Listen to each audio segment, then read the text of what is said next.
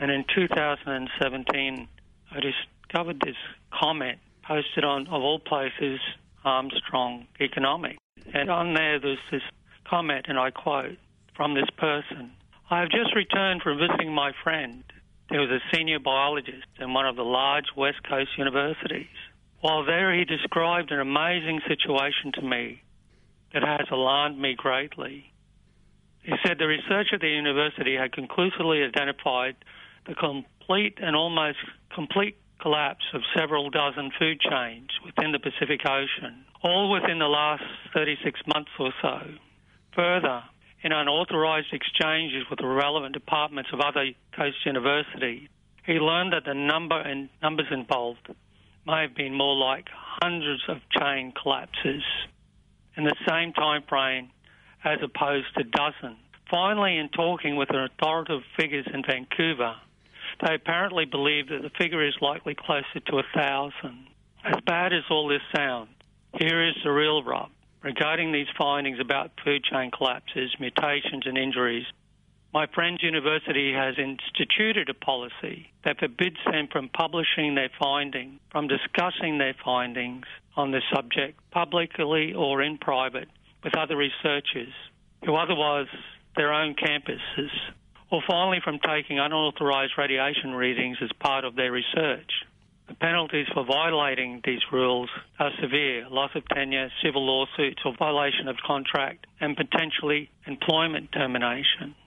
So all this information points to that the greatest single catastrophe has been caused by the massive radiation flying into the Pacific. But most of the creatures have died from their food chains collapsing and starvation, because the embryonic sea life is hypersensitive to nuclear radiation contamination, just as human fetuses are.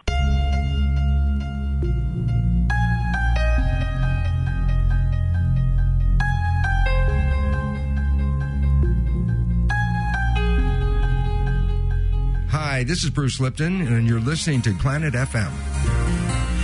Kia ora, greetings, and welcome to Planet FM 104.6.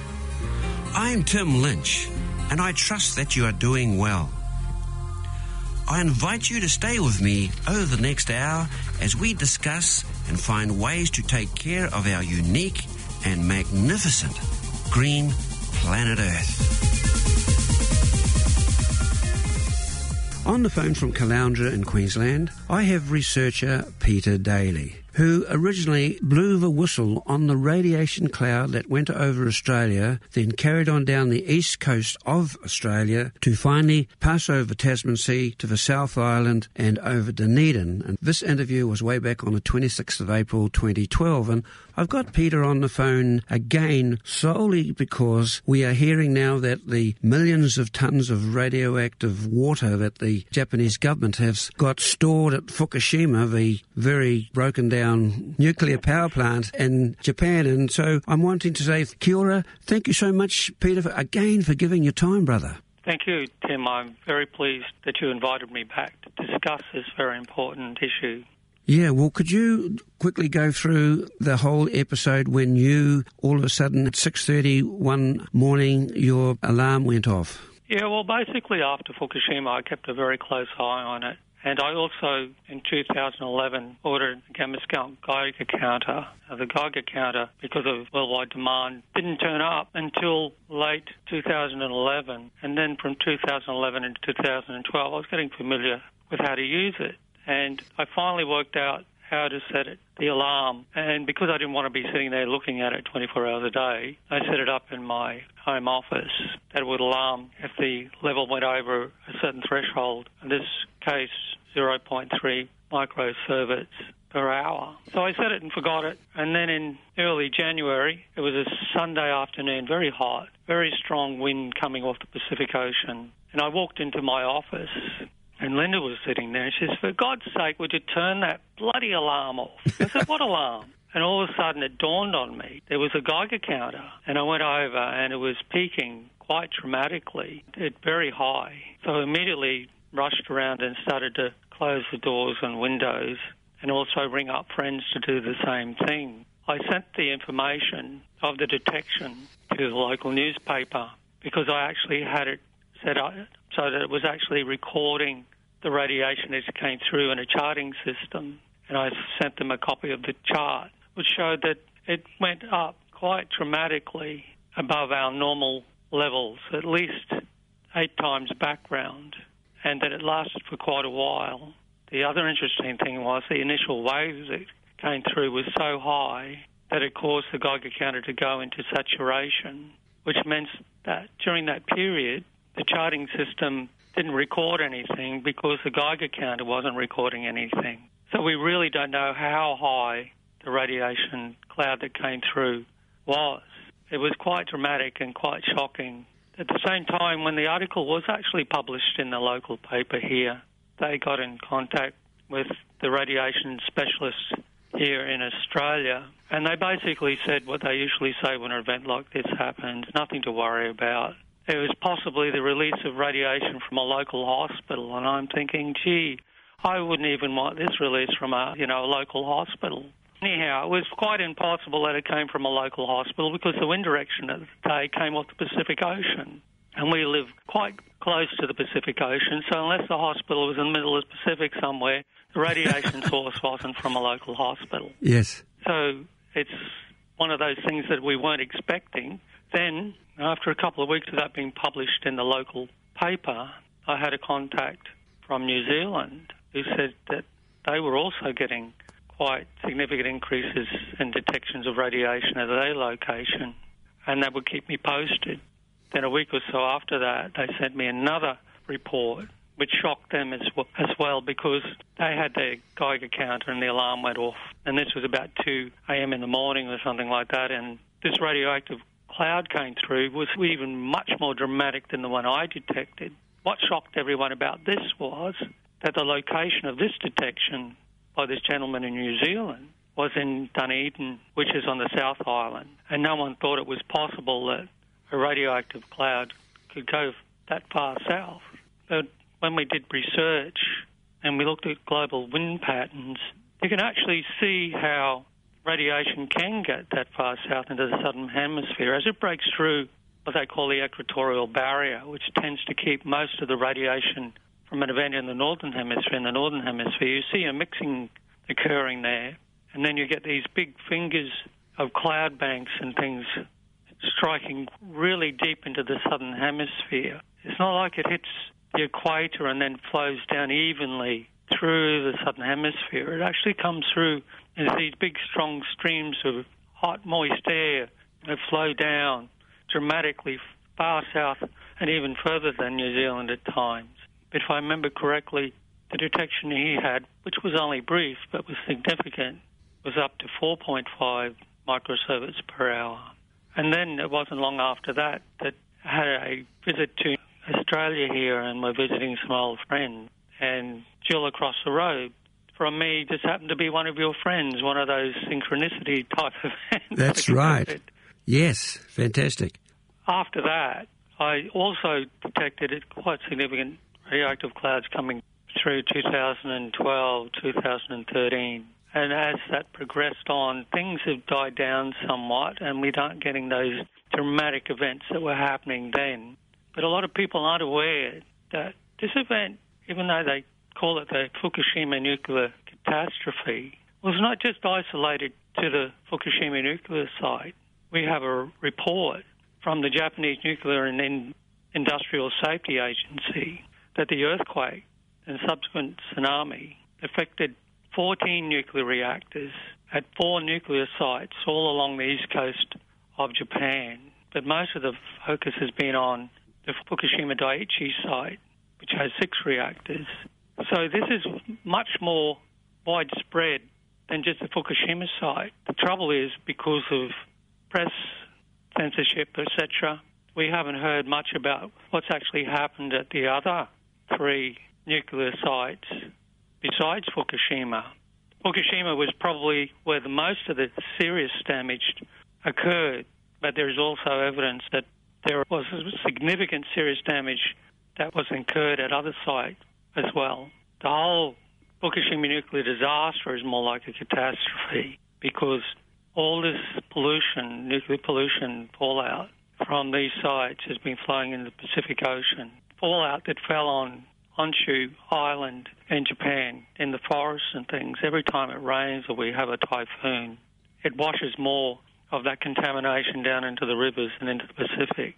On top of that, you have these molten cores that are melted into the ground, and the groundwater is flowing over them into the Pacific Ocean. It's the only thing that's cooling them down. They have built an ice wall around into the ground of the nuclear site at Fukushima, where the reactors just relocated and melted into the ground to try and stop as much of that groundwater flowing over them as they can.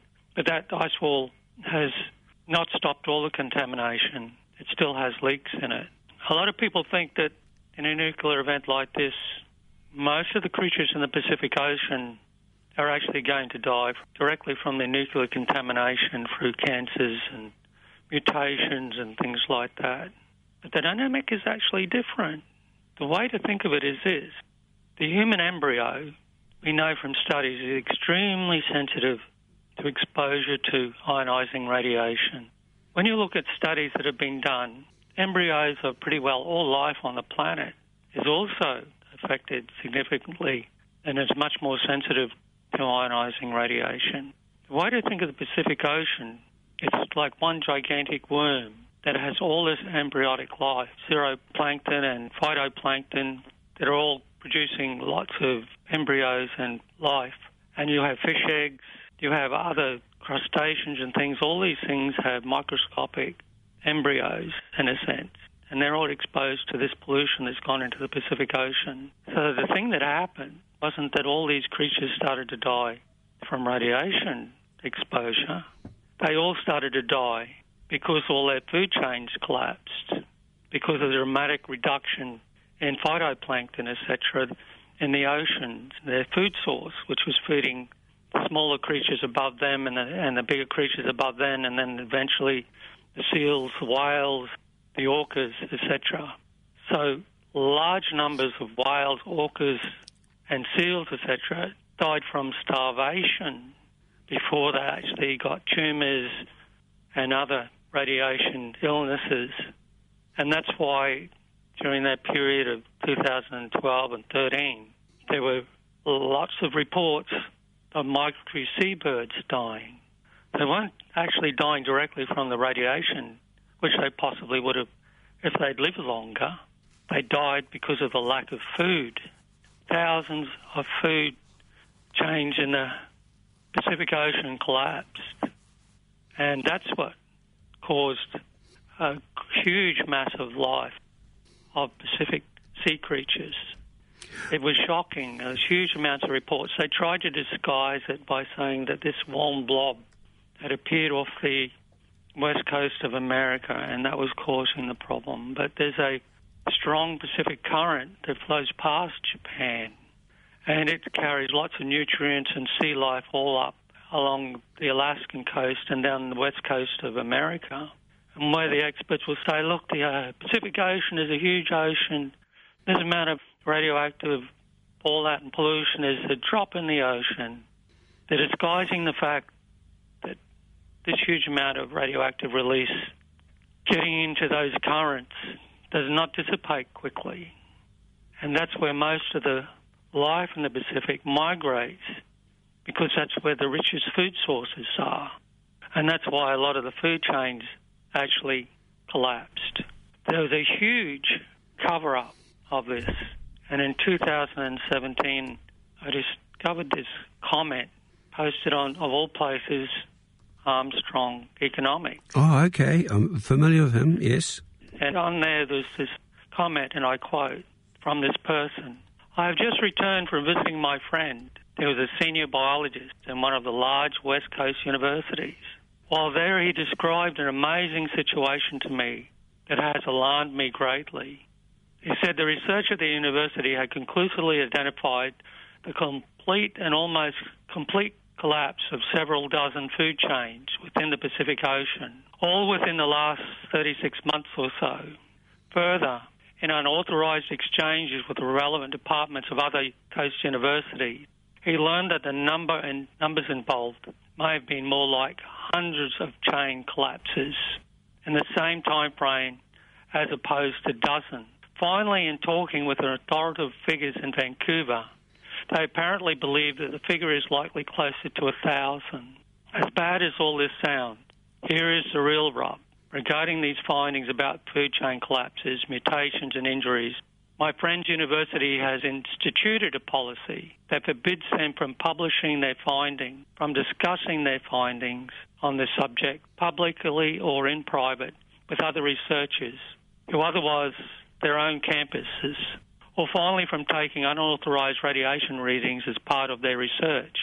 The penalties for violating these rules are severe: loss of tenure, civil lawsuits or violation of contract, and potentially employment termination. So all this information points to that the greatest single catastrophe has been caused by the massive radiation flying into the Pacific. But most of the creatures have died from their food chains collapsing and starvation, because the embryonic sea life is hypersensitive to nuclear radiation contamination, just as human fetuses are. Well, Peter, this is a shocking learning for me and naturally upsets me hugely. But there's another aspect too regarding the censorship. Can you tell us about the shifting of the goalposts when the authorities, the scientific authorities, both in America and even in Europe and Japan, shifted the microsieverts? Can you tell us about this, please? What actually happened after Fukushima, and there was huge amounts of radiation being released into the atmosphere and contaminating large areas of northern Japan. It was also contaminating large areas of North America, like Canada and in America. It turns out that what the officials did was quietly raise the amount of radiation in food that was considered to be safe 20 times the previous standard. According to EU bylaws, radiation limits may be raised in a nuclear emergency to prevent food shortages, and that's actually what they did. But equally, they were putting out press releases saying that the European Union would insist that the Japanese tested the food and at the same time put certificates on that if it was exported, it would be safe to eat.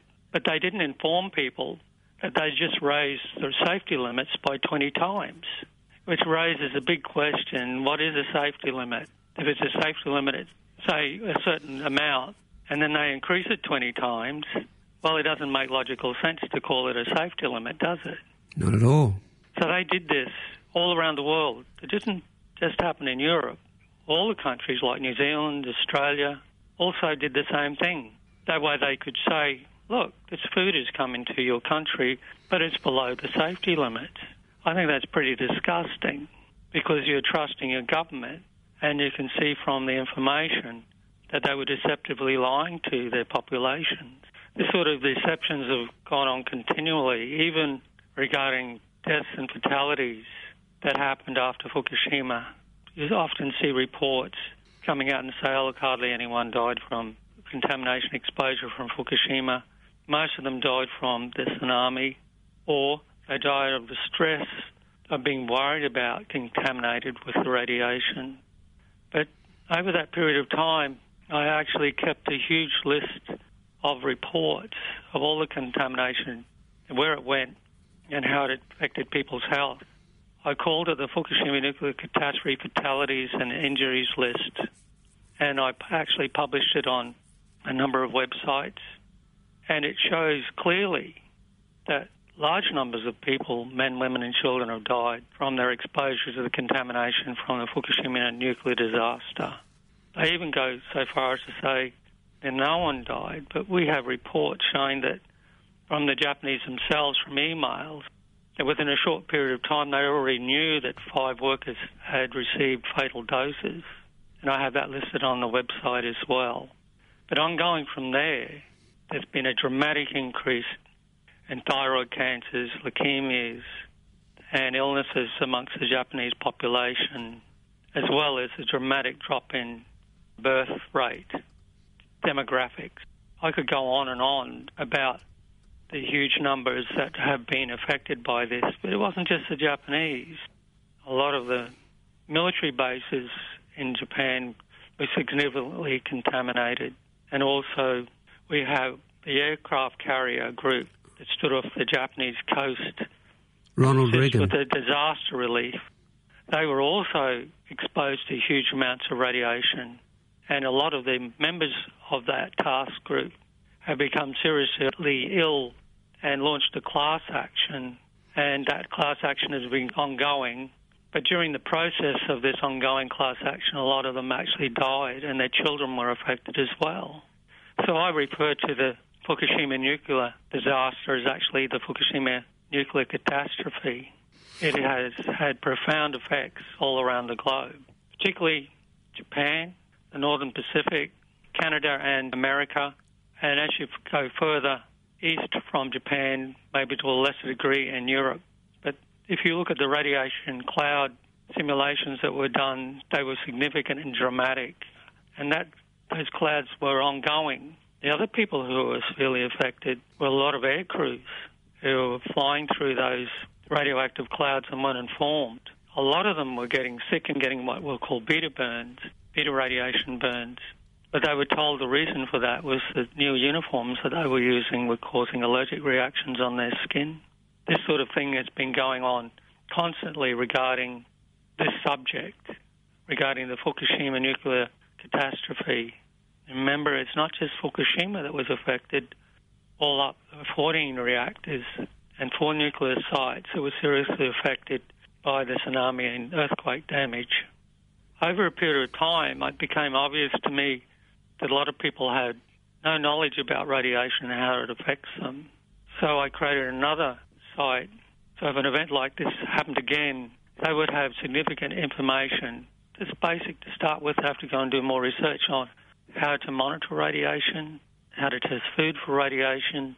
The other thing that became very apparent was that people were scrambling to find out where the radiation monitoring sites were, and there wasn't no clear central place where you could actually do that. So I created an international list of radiation monitoring stations, and that list can be downloaded as a PDF. So in the event of a radiation event, it might be the case that the site could go down because it wouldn't be able to handle the traffic. The website for that, please, Peter? Yeah, it's a bit of a long address, but it's sccc.org.au/international -radiation -monitoring -stations. And it'll give you some basic knowledge on the sort of things you should look for if you're monitoring radiation in your environment. It also has links to that the Pacific is dying, with that quote that I read out earlier. Fatalities and injuries resulting from the Fukushima catastrophe, and a few other subjects that I cover there. There's also ways that you can set up a very cheap Geiger counter using your mobile phone if you wanted to. I have no financial interest in doing that with the people I point to. I just pointed to that piece of information of how you could use your mobile phone as a Geiger counter if you download this piece of software, because most people have mobile phones now. But on this site, you'll find listed by country the radiation monitoring sites. And even though it's extensive and covers worldwide, one of the things it shows is that there are huge patches where there are no significant monitoring sites that are publicly available. And even if you do find radiation monitoring sites that are run by government, the experience for Fukushima tells us that during a nuclear disaster, you can't trust governments. There's a lot of evidence from research that has been done that after Fukushima, a lot of the nuclear monitoring systems in Japan and also North America were tampered with and taken offline. Or in Japan, they cleaned around the radiation monitors that they had so that the contamination would drop and so that the monitoring station would show lower levels than are actually in that location. I was also sent a sample of black fungus material that was collected in Japan and was given the privilege of testing it. What we found was that black fungus material that was reportedly growing in lots of locations around the Fukushima nuclear site was highly contaminated. The sample I had was actually only a very small amount, and it was encased in resin so that it would stop the contamination spreading during transport, etc. And I posted my results up on a website, and when I did that, what I actually found was that there's a lot of response from people to the testing and what was actually happening. And I said, well, look, that this sample, we didn't actually know the weight of it.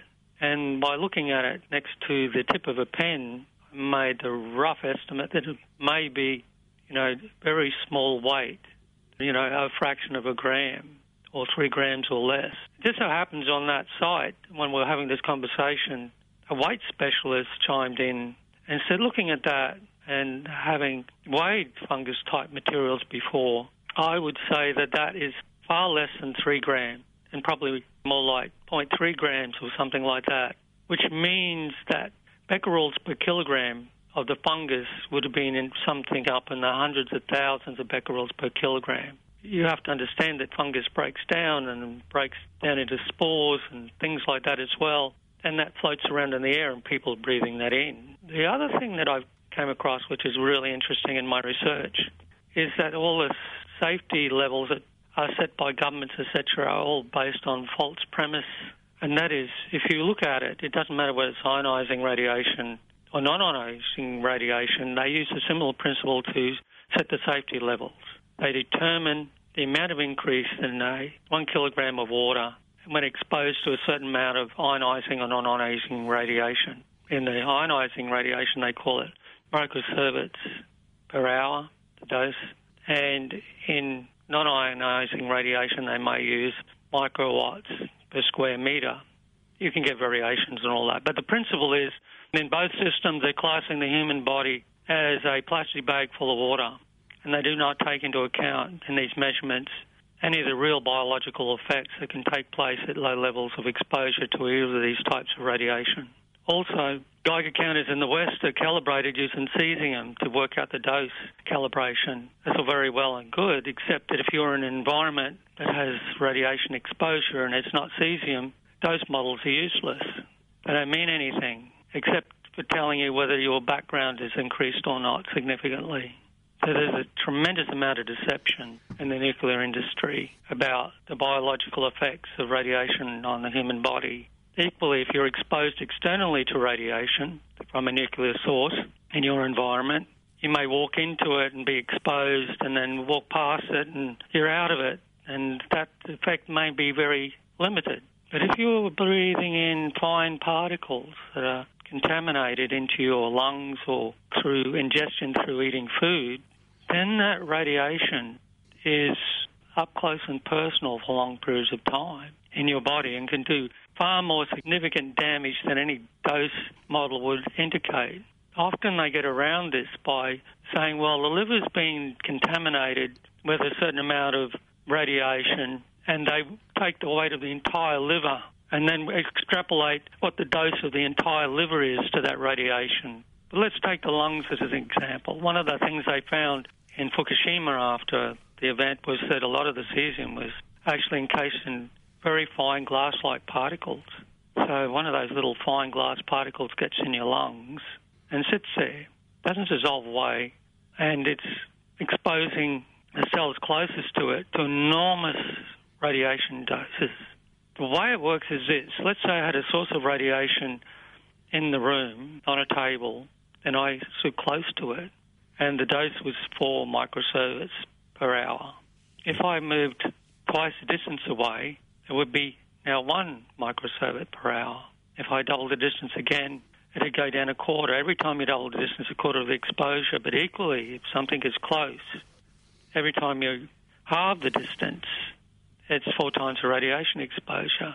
Well, on a microscopic level, if you have a very hot particle that you've ingested into your lungs and it's exposing those cells closest to it to large amounts of radiation, it's getting enormous doses, but they don't take this into account in the dose model, which is a really huge shortcoming in the whole scheme of things and the way they monitor safety levels. Equally, I would like to point out that safety levels aren't really safety levels. What they represent is how many people out of 1 million a government is willing to accept will die or be seriously injured by the exposure. So if we go from country to country, we'll find that the so-called safety levels vary from country to country. Now, you would think that a safety level will be universal worldwide, but it isn't. It depends on what that particular government's assessment is of how many people they're willing to have die per million out of the population or be injured when exposed to that hazard. Is there anything you'd like to say, Tim? Well, I mean, I'm speaking with Peter Daly, an independent researcher on Fukushima and the lies and distortions and untruths about it. This has been ongoing, Peter. You did tell me way back when I met you in Caloundra, and you said this is huge. And so I've done 2 radio interviews on this, and this is the 3rd. And naturally, I'm concerned and as shocked as I was the first time in meeting you. And so we have a situation where I'm just saying that we've all been censored. And the fact is that the goalposts have been shifted to a degree that out of sight, out of mind. And so this is a huge disappointment for the human race to realise that their governments and their institutions and their research scientists and their professional people are failing us and failing our children and failing all living creatures by just not stating the truth and doing something about it. And, of course, we have to be able to make this effort. And I've been involved with 5G, and we talk about the invisibles of 5G because we can't see this radiation coming off these telephone towers and God knows what else, just like we cannot see the invisible radiation from cesium, etc. And so we are caught in this realm where we're in this microwave oven of sorts. And so I'm upset, but I'm also charged to get involved because it's really interesting. I'll just throw this one into the piece. There's a health food crowd in Napier called Chantal.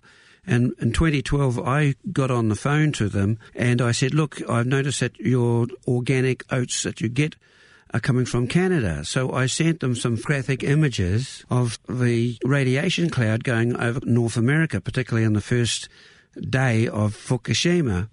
And so they got into contact with me and said, right, Tim, we're pulling out of Canada. And so they decided to source their organic oats from Australia. So here is a situation where a socially responsible company have got in and done the right thing. But as you can see, there's just so few people who want to commit to an act of goodwill for their client base.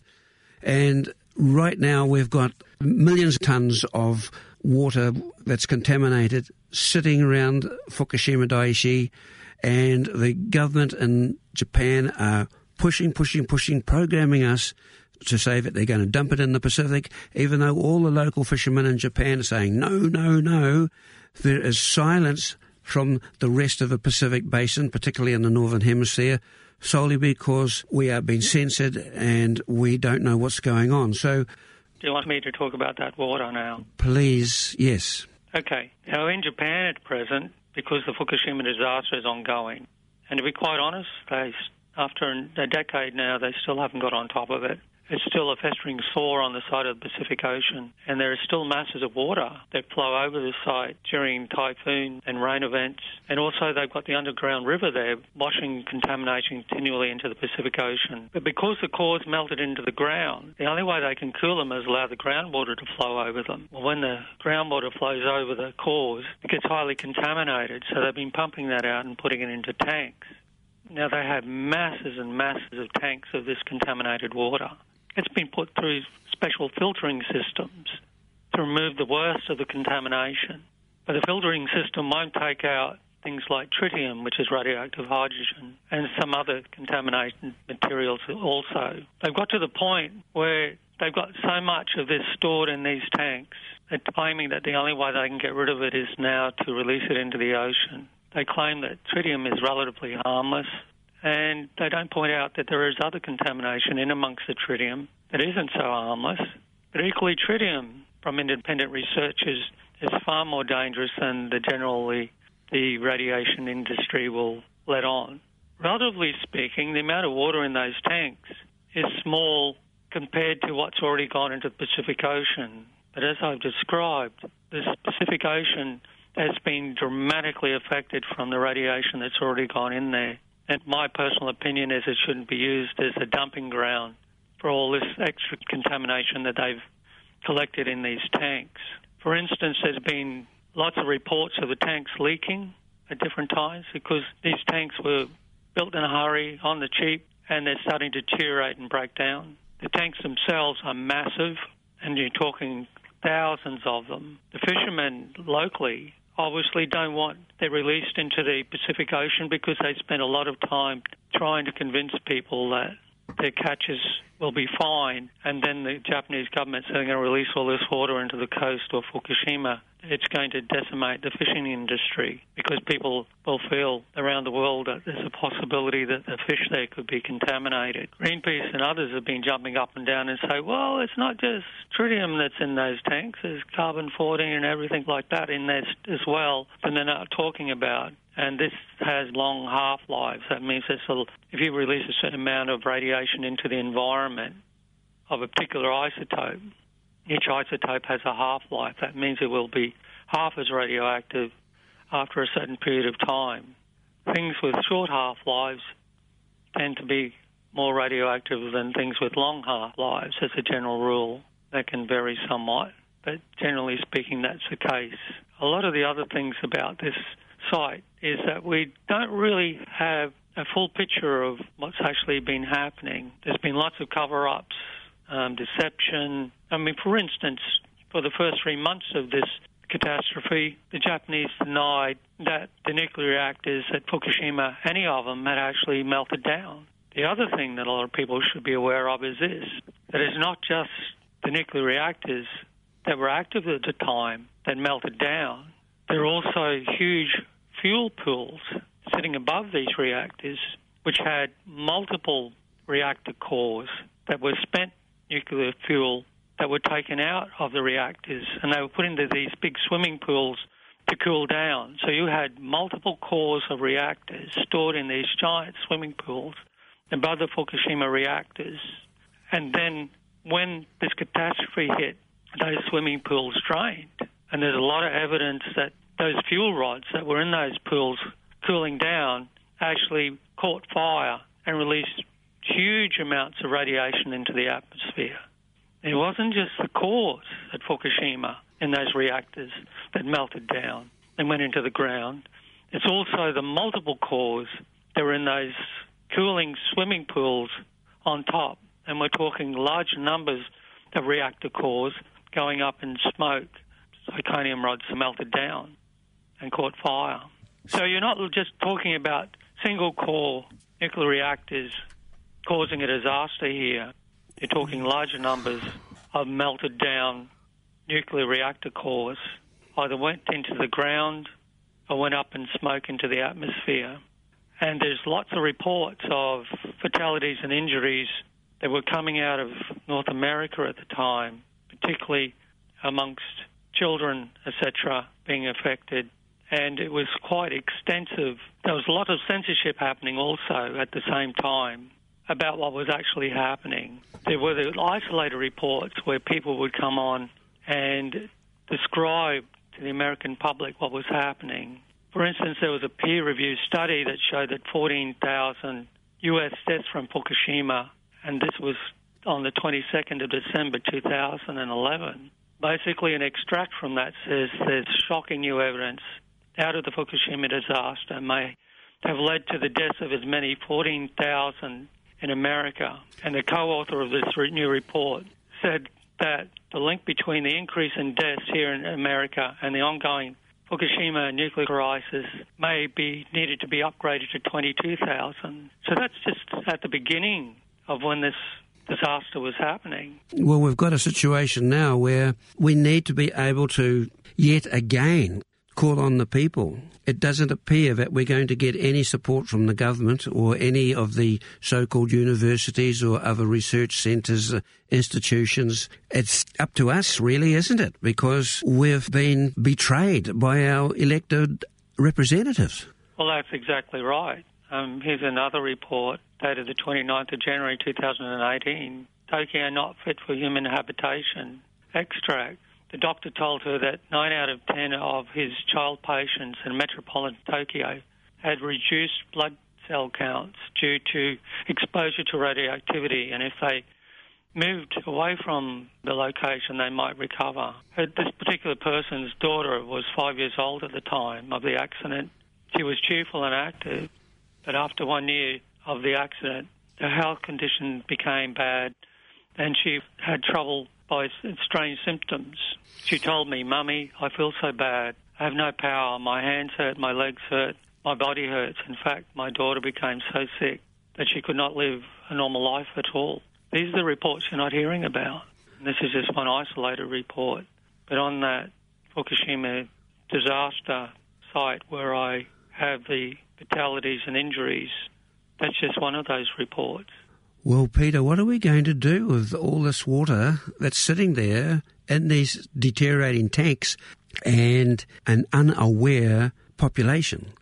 And that's Canada, America, Australia, New Zealand, Hawaii's caught in the crosshairs too. So basically what actually happens is every year the Japanese flag that they're going to release the tanks' contents into the Pacific Ocean. If there's enough protests from the international community and from the local communities, they generally back down. But this time it looks like they're going to press ahead. So I think it's only through international pressure that we're going to stop it from happening. Well, listeners, I'm sorry, listeners. I didn't want to be a radio host that pushed all this sort of news. I wanted to actually talk about the possibilities of a human being, how we can actually live as a global family awakening into being. Peter, this is the situation I'm in. I want to be able to talk about our potential and possibilities because we were given a profoundly magnificent planet with all the life-attributing material of fresh, vital air, fresh, pure water, a wonderful food chain, and here we are at the moment. We're in lockdown on multiple levels. We are under some sort of huge psychological disadvantage, and we're in the middle of a hybrid war from the status quo, big media, big government, big corporations wanting to basically rip the rug out from underneath us and control us. I'm hearing things like we're not actually being governed anymore, we're being ruled. And this is not right because the governments are our elected servants. And it's very frustrating. And I found myself belonging to 3 different spiritual groups, one particular group also involved of looking at the downside of new technologies like 5G, etc. And so we're in a tight bind, and it's like we're spiritual beings having an earth experience. We're somehow going along this birth canal. We're looking towards birthing ourselves into a new paradigm, Peter. And we are now coming up to some obstructions within this birth canal.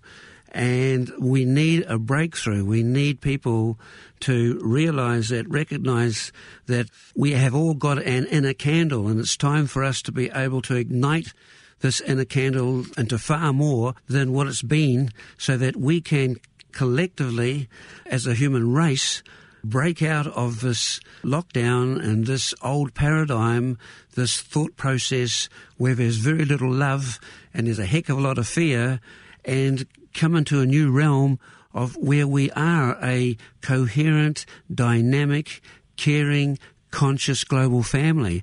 And that's all I can throw into the mix at the moment. You can understand that? I can, and I would like to look at a positive outcome to all this. But I think the problem is that we're not fulfilling our obligations to the planet. We're the caretakers. That means we're supposed to look after it responsibly. But that's not happening. There's too many sick, greedy people in charge whose God is money and power. And as long as they're there, things aren't going to change. The average person is actually too brainwashed. I mean, I often do tutorials in the community, and one of the things I point out at the beginning of some of those tutorials is that I say to the audience, do you realise you've got 2 washing machines in your house? They all look at me blankly. They say, you've got that clothes washing machine, and then you've got that big black flat screen TV, which is your brainwashing machine. As long as they sit in front of that, absorbing the information that's presented to them, they're being brainwashed. They have to realise that that's what it's there for. It's not to inform them, it's to misinform them. To be quite honest, I practice what I preach. We haven't owned a TV in decades. Me too. Oh, crazy. Carry on, Peter. So one of the things that did also become very apparent after Fukushima was that it had to have profound effects on the world population's health. And what I did at the beginning of that was to actually keep an eye on the world flu stats. And Google, at that time, was putting out a lovely world map showing where the outbreaks of flu were and the stats related to that. The reason I did that was my reasoning was that if you have a big dose of radiation being presented into the atmosphere that flowed over a number of countries, you would expect it to have an effect on the immune health of people. And I thought, well, if I kept an eye on the flu stats, it should give me an indication of how much the immune systems of people is being infected. Well, it was quite shocking at the beginning. I started to notice quite dramatic increases in the number of hospitalizations for influenza in lots of different countries and fatalities after Fukushima, and I started to report on that on some websites. After a while, for some reason, Google decided to withdraw that information from public view. So it wasn't until probably 2018 that I came across a lovely piece of information. It was on a website, Zero Hedge, and it said the flu is ravaging America this year. And they had a beautiful infographic there of the cumulative number of hospitalizations for 100,000 people due to influenza that went back from 2011 and 12 to 2017 and 18. And that infographic clearly shows a dramatic increase year after year of the amount of hospitalizations of influenza in North America, which shows clearly that the immune systems of large numbers of people in the population has been compromised. And my belief is that was caused by their exposure to Fukushima radiation, particularly in combination with other things like chemicals and pollution, etc. But the main contributing factor in recent times has been the radiation clouds that have flowed from the east coast of Japan across the Pacific Ocean to North America. I would agree with you on that. I still think there's a lot of microwave activity in America. Everyone nearly has got a telephone up there, and they've been ramping up from 3G to 4G to 5G. That's all there. And as you said, they're eating GE food all over the place. The water that they're drinking is sanitised, and they're eating factory food, and they're eating industrial food, and they're indoors, and they've got, what do you call it? I agree. Air conditioner. Yep. I agree. There are multiple factors that are causing that immune suppression, and all those things are contributing factors, as well as the Fukushima radiation that came through as clouds. I've got an interesting story about ionizing radiation and how it can affect people. I'm in IT, and I work on computers all the time. But in my home office, I had a microwave meter. I had it there for a reason. One was to remind me to turn off wireless systems when I didn't need to be working on them, so that I didn't have large exposures in the room. Anyhow, I had this phone call from a gentleman and said, look, I've been talking to my service provider, and what's actually happened is that they spent nearly 2 or 3 hours trying to help me over the phone, but they won't be able to resolve the issue. Can I bring my laptop and my modem to you? I said, yeah, that's fine. So he brought them down, dropped them off to me, and I started having a look at them. I worked on his laptop first and got it all working on the internet fine. I then turned on his internet modem, and the microwave meter alarm went off. I had it set at a certain threshold to let me know if something significant was happening that I should know about. I went over to it and said, wow, that's a huge reading. So I took the meter and took it over to the modem, and it was showing probably 4 to 5 times the radiation level that I'd ever come across out of any previous Wi-Fi internet modem I'd ever come across.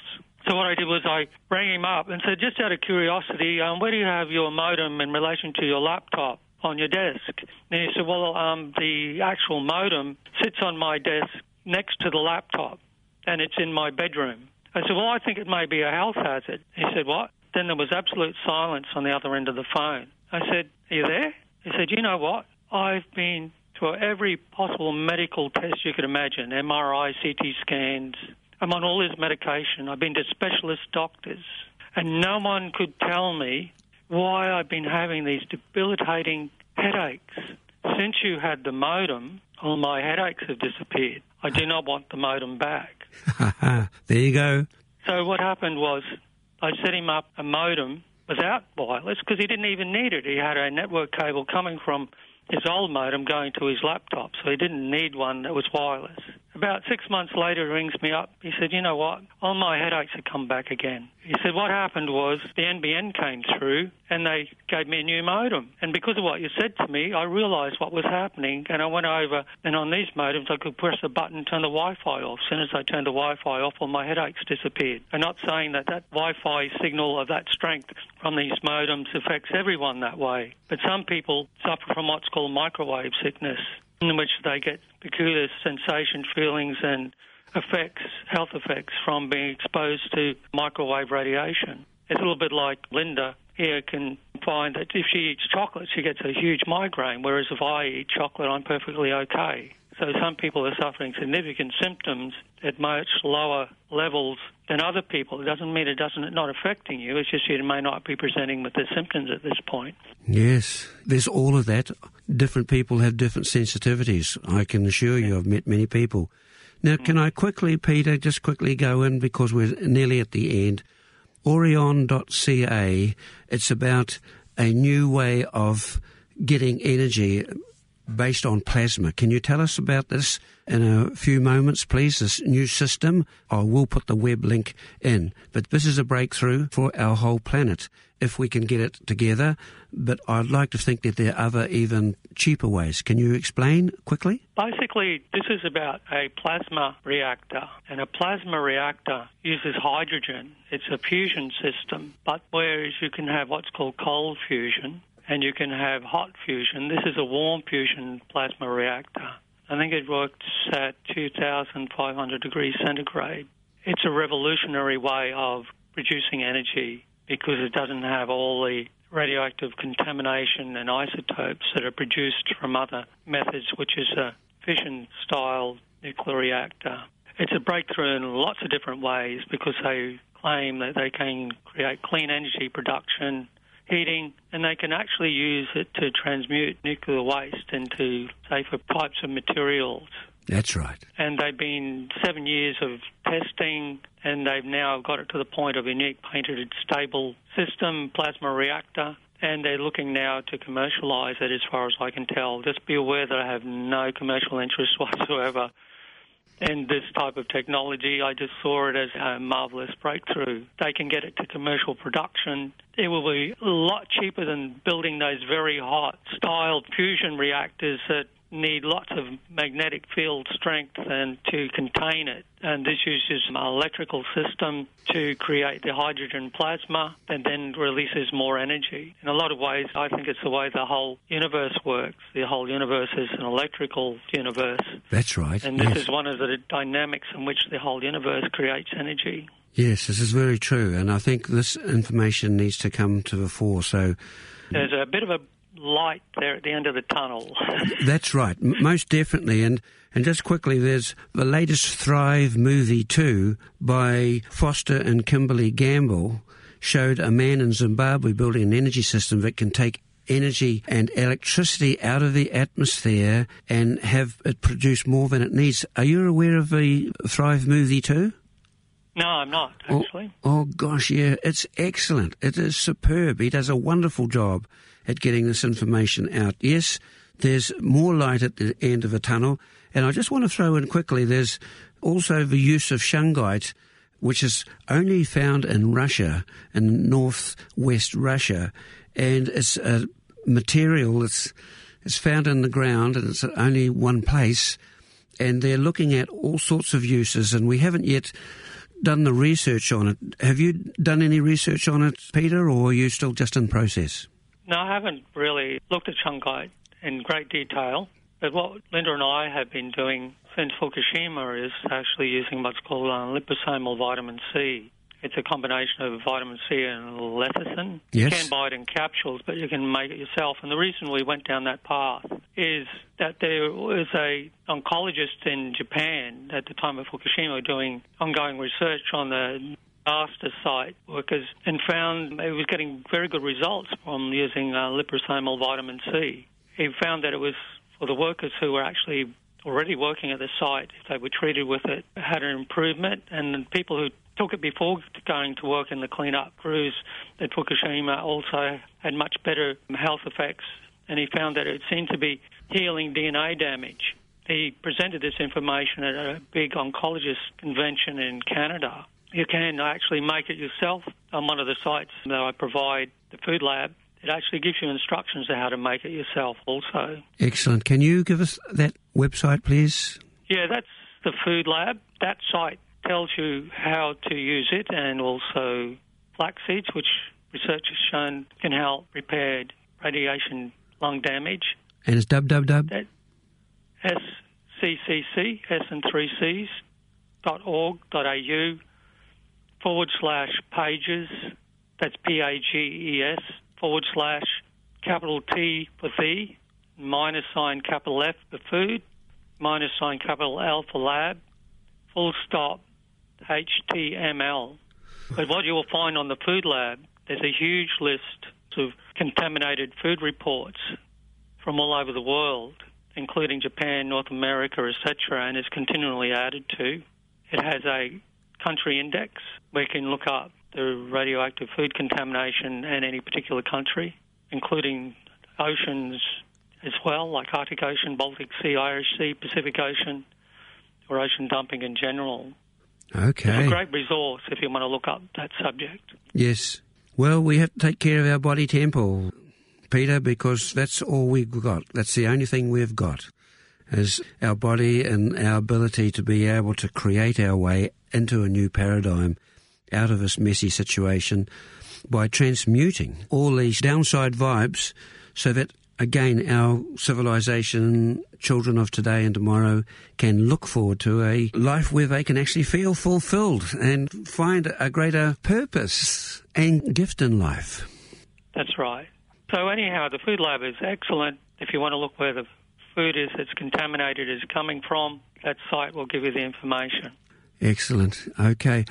Well, Peter, I want to say thank you very much. Really appreciate your time, your insight, the way you laid it out clearly, concisely, so that nobody now can make an excuse, say, I didn't know. But what I'm really wanting is to mobilise New Zealanders and Australians, because our Aussie cousins over in your side of the water need to be able to get on board too, because we've got multiple we got multiple vectors of attack right now. That's very... It's not looking good. Getting off the back foot and getting onto the front foot. This is where I really want us to be. And I'm still confident. I am still truly confident that we're going to get through this. We're going to have a lot of losses in the meantime, this collateral damage. But I know that the spirit of a human being, once we organise and once we commit and once our intention is really, really clear, we can move mountains. And, you know, we're very, very creative, and team spirit is part of the Australian and the New Zealand psyche. As sports people, we've always excelled solely because we played as a team and we're going to win. And this one, there's no other option for us but to come together. Yeah, but you see why I was a bit hesitant in presenting the information, because it's not necessarily good news. And equally, the side of it is that one of the things that I try to emphasise is that a lot of these creatures didn't die from direct exposure to the radiation. They actually died because all their food chains were collapsing, and most of them have died from starvation. It's something that people wouldn't think of. Yes, Peter, this is really, really important information. I greatly appreciate what you've done. Thank you. Thank you, Tim, for having me on. Hope you can put something together that makes sense to people. Okay, then. Thank you very much. Cheers, brother. Catch you soon. Bye. Bye-bye. That was Peter Daly from Australia. I'm asking you, dear listeners, to network this. Network everything that you can see on greenplanetfm.com. We are challenged at the moment, and we need you, especially if you love your children and the future of children. Thank you. Coming from Planet FM at planetaudio.org.nz. Kia kaha and aroha.